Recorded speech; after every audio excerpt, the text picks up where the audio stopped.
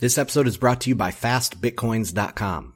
FastBitcoins.com allows you to buy Bitcoin easily and safely in physical locations in the UK, Canada, and Estonia, and they're expanding quickly. They are the world's first cash-to-Lightning exchange, delivering your Bitcoins right over the Lightning Network. They also have integrations with Samurai Wallet and Breeze Lightning Wallet, and more coming soon. Fast Bitcoins offers users the ability to stack sats without giving up too much personal information, and the business never holds customers' Bitcoins. Find Fast Bitcoins vouchers on Bitrefill and physical point-of-sale retail outlets in a growing number of places. Check out the FastBitcoins.com interactive map to find the location nearest you. Hello, Bitcoiners. My name is Ansel Lindner, and this is Bitcoin and Markets. On this show, we honestly explore Bitcoin to the best of our ability. We take a look at stats, metrics, the tech, and the economics behind it all.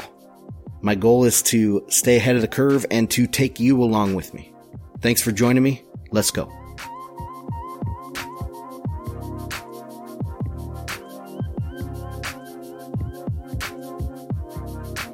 Hello, Bitcoiners. Welcome back to the show. Happy Friday. Sorry I missed last Friday, but the newsletter did go out, so don't forget to sign up for that, bitcoinandmarkets.com/report. And I had a live stream on Wednesday. This one was for patrons, but it was open to the public, so you guys could join that. You can find that on my YouTube channel. Why don't you guys go on over there and subscribe and help support the show? That'd be great. Today I'm going to talk about the Fed and these repo agreements. Try to explain them as well as I can. Nobody has a 100% grasp on what they do, which is pretty sad, but I'll try to explain them as best as I can. And then I have a bunch of other news items here that I'll talk about, but that's after the price. So let's go. All right, guys, let's get into the eToro price talk. eToro is the world's leading social trading platform. You can interact with other traders, follow successful traders, get followed yourself. You can even start with a free demo account. Use my link in the show notes. Okay, current price on Bitstamp right now is $10,105. It's ticking some good ticks right now. So we had this big sell-off during the live stream. Actually, we're hitting the end of this mini triangle. And we dropped right off through that. Actually, right when I stopped my stream, we saw that huge drop from 10,000 down to 9,600. So I did miss that, but we were kind of watching it just before that. And then miraculously, we had the famous mu formation in Bitcoin. If you, I don't know, this is kind of something old from 4 years ago or something like that, where Bitcoin always seemed to make this shape with a sharp sell-off, then it retraces 50%, goes sideways, and then finally comes back for 100% retrace of that initial dump. And that's what we saw. So the price went all the way back up to 10.4 and then turned over now, and it's coming back down towards 10,000. I even saw a couple people on Twitter saying that 10,000 will never break again. People just never learn. Okay. This is most likely it's going to, I would give it about a 95% chance that it's going to break 10,000 again. And, probably, 50% chance that it's going to break this, 9,400, maybe a little bit more, about 60. I'm still leaning to the bearish side. And if you guys have been listening to the show, I have been bearish for a while. Short term, this whole run up from April, basically, I've been waiting for a real big sizable correction until I feel some panic, going on. And I think we'll get that if we drop down out of 9,400. People will be going crazy right then, saying, okay, this is it. Plus there's a bunch of other things here with the, kind of fundamentals in this market. They're just not strong. Volume's not strong. Google Trends are approaching bear market lows. It looks really, really bad for Google Trends. Of course, I'm not looking at every single search term, but Bitcoin alone covers that, and it's looking really anemic. Same with volume. Of course, there's all these geopolitical and macroeconomic risks going on. So there is this general risk off feeling, even with the ECB saying they're going to start QE again. They lowered rates. The Fed is starting to lower rates. There's all sorts of quantitative easing going on around the world, we are seeing cracks in the system. And that's why I'm going to talk about the repo market here in a minute. But overall, there's this, even though the stock market is near all-time highs, at least the S&P, there's this feeling of uneasiness out there, right? And the minute that it starts breaking, there's going to be a rush to liquidity. There's going to be a rush to safety. And for me, that's Bitcoin. I will definitely be going to Bitcoin as a safe haven. And many people will, more and more every day, slowly but surely. And, but initially, in an initial sell-off and an initial financial crisis, I think Bitcoin will be hit pretty hard, but then recover quickly. So that's kind of what I'm looking for and what I'm expecting. But anyway, this is the environment, the climate that we find Bitcoin in. We also see that there's Backed is supposed to be launching on Monday, and we've been waiting for Backed for a long time. So it could be, it's either going to be a non-event or a sell the news event. And that just happens to coincide with a lot of the end of this pattern that we're in. Overall, too, the large-scale technical pattern on the charts is a descending triangle, which is a bearish pattern. The only thing out there right now that's positive is hash rate. So where do I see Bitcoin going this week? Again, I'm bearish. I think that we will fall out of this pattern sometime or other in the next week or two, and so I would be looking at that. Okay, let's go on to this hash rate thing. Let's talk a little bit about this hash rate stuff. So, this quarter alone, so from July to now, we've seen a 60% increase in the hash rate from 60 exahashes all the way up to 99 exahashes. The whole year, or since the bottom of the hash rate, we've seen a 250% increase roughly. And in that same period, we've seen a 325% increase in price. So hash rate is still lagging price slightly. And with increases in efficiency and stuff, like I talk about, it's like, what do I say? 1 to 3% is roughly every 2 weeks is just efficiency gains. Well, if you take that into account, then, hash rate is definitely lagging, the price still significantly. So this doesn't really tell me too much. The hash rate is still coming online and it's still, catching up with price. Maybe, when the price does fall out of this formation, we will see a, plateau on the hash rate. I don't know. But bottom line is hash rate follows price. So by people adding more hash rate, you don't get the price to go up, right? The price goes up and then you get more hash rate. That's how this works. So a lot of people are saying, oh, this hash rate it has to increase the price of Bitcoin. No, it doesn't work like that. It's the same where, like, if it takes you, say it costs you $10,000 to mine an ounce of gold, that has no impact on the price of gold. You're just going to be mining at a loss. Same here with Bitcoin. You're just going to be mining at a loss, if that's the case. So, hash rate follows price. In other words, you can't use hash rate to predict future prices. It's kind of like a 3-month or 6-month lagging equilibrium price.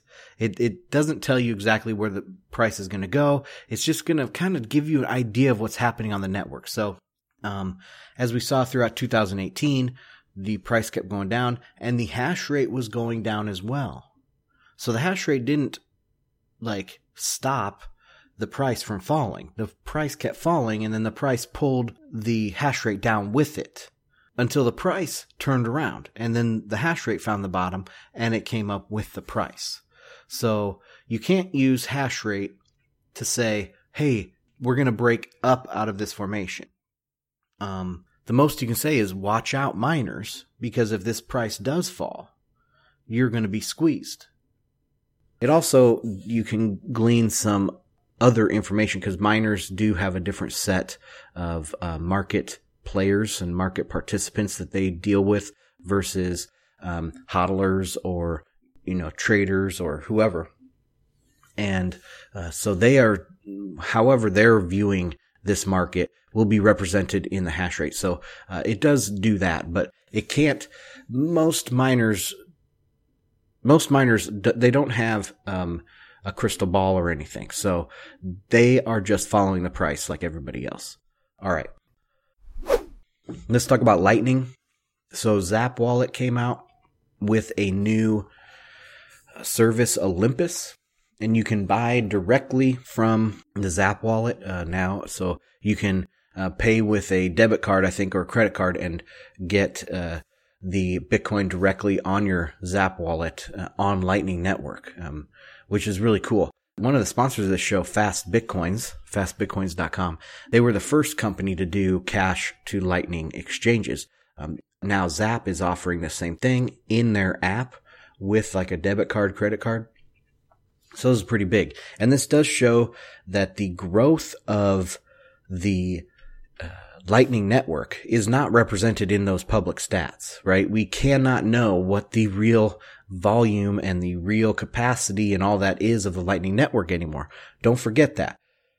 I see several people out there on a weekly basis saying that Lightning Network isn't growing or it's barely growing. No, it's growing very, very quickly. It's just that it's private, right? Lightning Network is more private than the Bitcoin consensus layer, the blockchain layer. So, yeah, it's growing lights out. Just look at this Zap thing. Now, what I thought was really cool was, Jack Mallers, the hero that we need. In this article, it's the Cointelegraph article. I'll link it in the show notes. It's hilarious. Explaining the impetus behind Olympus. Mallers didn't mince his words. Quote, "Do we wait for Coinbase and BitPay to come around to Lightning? Leave it up to the closed source elites that have misrepresented Bitcoin for years to take the baton and run to the finish line? No, fuck that." Oh man, he is the hero we need. He's the hero we need and the hero we deserve right now.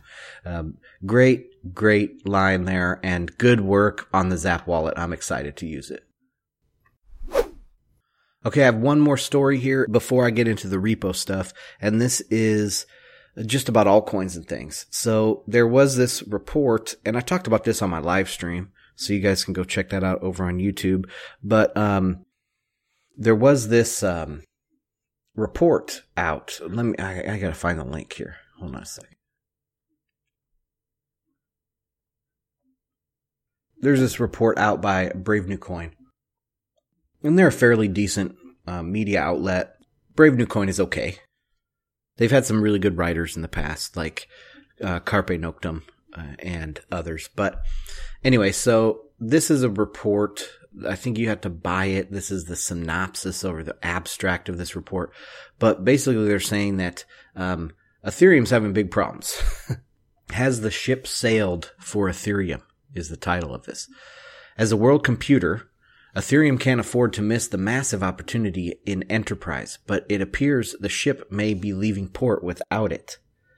Ethereum has been a long road to scalability and solving the arduous technical issues to becoming the world's decentralized computer. That's not true.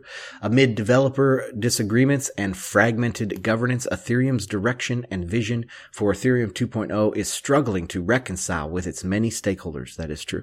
And the price of its native asset, I like how they use the term native asset, Ether, has struggled to find much momentum as the public waits for its much anticipated upgrades, Istanbul and Serenity. This new report from Brave New Coin Research explores Ethereum's enterprise opportunity, what the challenges are to capitalizing on the opportunity, and profiles some prominent competitors that also have their eye on the institutional prize. I mean, it just goes into all this talking about how there's a lot of competition. They're not so great with, they haven't shown a lot of dApps coming out. They haven't built this moat around them like some Ethereans will tell you that they have. But, Yeah, it's an interesting read. I'll link this in the show notes as well. But the competitors they list here, Tezos, Tron, Neo, and Cardano, they don't list EOS. But EOS is, I think, out of all of those right there, EOS is the next highest coin on the market cap. So I don't know why they didn't list that. But this is a related story now. So EOS, everyone's worst fears about EOS are proving true. And I've said for a long time, like, this is a centralized thing. One of the things that EOS did was they wanted to be an Ethereum killer. And so they said, we're going to purposely centralize slightly, giving up a little of the decentralization for more scalability.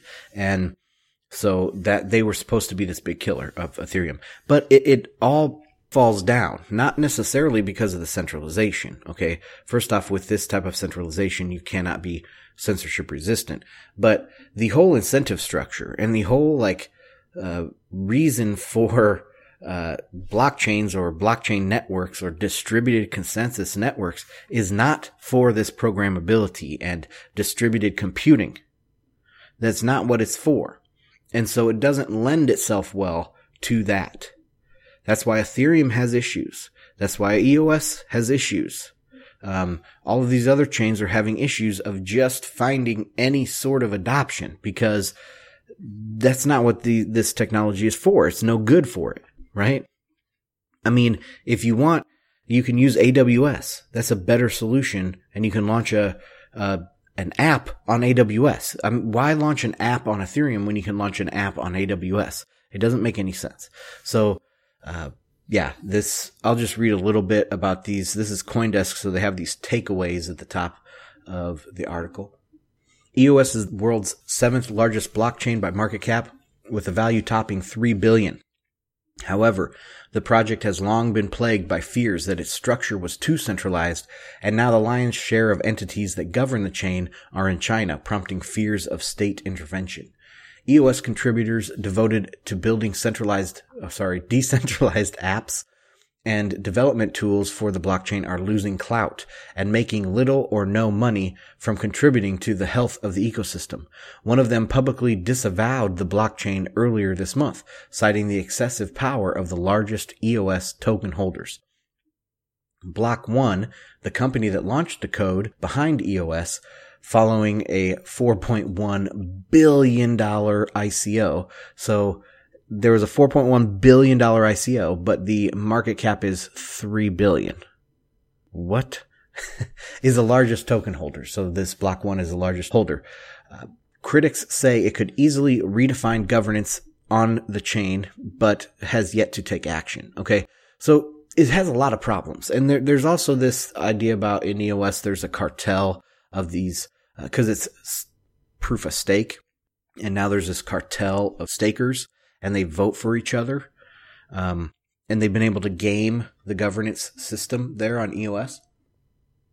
It's all a big game with $1 billion payoff or $3 billion payoff. And the same will happen to Ethereum. You know, when they go proof of stake, if they ever go proof of stake, the same is going to happen to them. It's just going to slowly get taken over. It's going to slowly lose its functionality, and people are going to slowly lose or quickly lose interest in it at all. And like I said, this technology does not lend itself to decentralized computing. Find another freaking use case. Now Ethereum is talking about DeFi and trying to redefine themselves from decentralized computing to decentralized finance. It's just the next thing. Okay. Bitcoin is DeFi. Lightning is DeFi. We don't need all of these other things. Tether is DeFi. Well, it's kind of DeFi and it's taking over the Ethereum network. So, I mean, this whole segment here is just to say that these altcoins, yes, they're having a little pump, which isn't too impressive. If you look, zoom out, it's going to turn around. This is a very big, bull trap for these altcoins, and it's going to turn over. That's another reason why I think Bitcoin must continue down too, to bleed these altcoins even more. But all right, that's enough of that. Let's get into the repo stuff. So I just wanted to take a few minutes to describe what happened this week, because I had a few people ask me questions on DMs and Twitter and other things. Plus, when I discussed this on my live stream, I got asked this question, and we had a good discussion about it. But anyway, so of course the Fed lowered interest rates again this week, lowered it by 0.25. So they followed the ECB's decision last week to lower. They lowered it 10 basis points, but they're already negative. So the ECB effective rate now went down to negative 0.5%. And they also announced QE starting back up, infinite QE. The Fed dropped interest rates 25 basis points, but they're still positive. I believe it's 1.75 to 2 is the effective window right now. So they're still positive. But they cut, and they did not announce QE, but Powell did say in his comments, that they are open to QE in the future, but they're not open to negative rates. Pretty much what he said was, he thinks they can avoid negative rates because, they have other weapons. To me, that means they're going to just, pump cash in. But anyway, that's not the biggest drama. This week we saw a freeze up of the money markets, the overnight liquidity markets. And the way this is kind of foreign to a lot of people, but the way this works, from my understanding, is that, banks are constantly involved with some overnight swaps. They want to, they need some liquidity the next day. I don't know, maybe it's half a $1 billion or whatever. They're trading overnight. And so what they do is they offer up some of their collateral, their assets, and they get money. And then they rebuy it the next day or 2 days. They might roll it over for a week, whatever the agreement is. And that's the way that normal money markets work. So you can see if there's like an emergency liquidity, we're talking 24 hours because this is overnight. And that's why it can just break. Like we saw in the big chart I tweeted out of the effective overnight rates, interest rates. They just snapped up to 5%. Like in one day, because all of these swaps or loans are overnight. But they hit into this liquidity crunch. Banks were unwilling to lend to each other. So the Fed had to come in and provide this overnight liquidity. The first day, I believe it was something around 25 to 30 billion. And then on Tuesday, it went up to 75 billion. And then Wednesday, 75 billion again. And that's when Powell was talking from the Federal Reserve. So it was kind of, he was in the hot seat and kind of embarrassed. He kind of sloughed off this whole drama.